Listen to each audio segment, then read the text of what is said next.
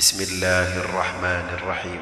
يا أيها الذين آمنوا لا تتخذوا عدوي وعدوكم أولياء تلقون إليهم بالمودة وقد كفروا بما جاءكم من الحق يخرجون الرسول وإياكم أن تؤمنوا بالله ربكم إن كنتم خرجتم جهادا في سبيلي وابتغاء مرضاتي تسرون إليهم بالمودة وأنا أعلم بما أخفيتم وما أعلنتم ومن يفعله منكم فقد ضل سواء السبيل إن يثقفوكم يكونوا لكم أعداء ويبسطوا إليكم أيديهم وألسنتهم بالسوء وودوا لو تكفرون لن تنفعكم أرحامكم ولا أولادكم يوم القيامة يفصل بينكم والله بما تعملون بصير.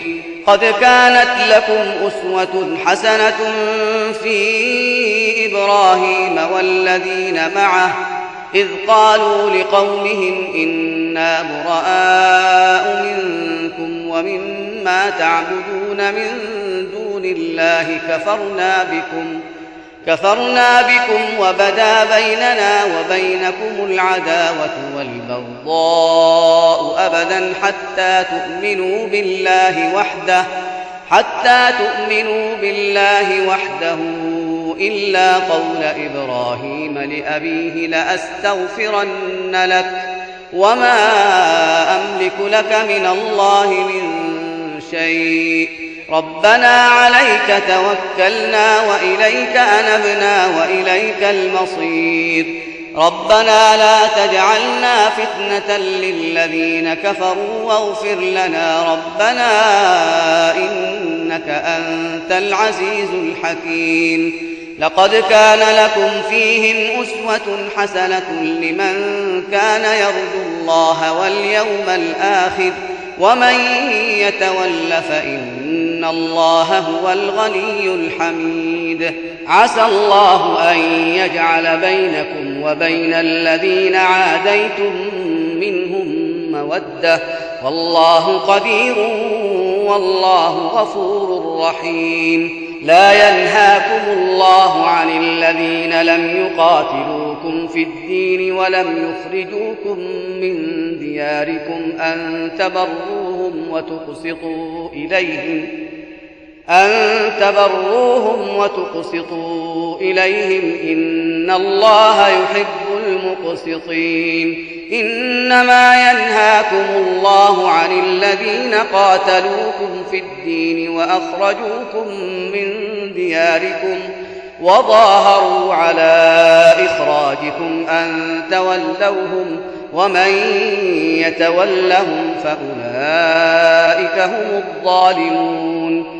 يا أيها الذين آمنوا إذا جاءكم المؤمنات مهاجرات فامتحنوهن الله أعلم بإيمانهن فإن علمتموهن مؤمنات فلا ترجعوهن إلى الكفار لا هن حل لهم ولا هم يحلون لهم وآتوهم ما أنفقوا ولا جناح عليكم أن تنكحوهن إذا آتيتموهن أجورهن ولا تمسكوا بعصم الكوافر واسألوا ما أنفقتم وليسألوا ما أنفقوا ذلكم حكم الله يحكم بينكم والله عليم حكيم.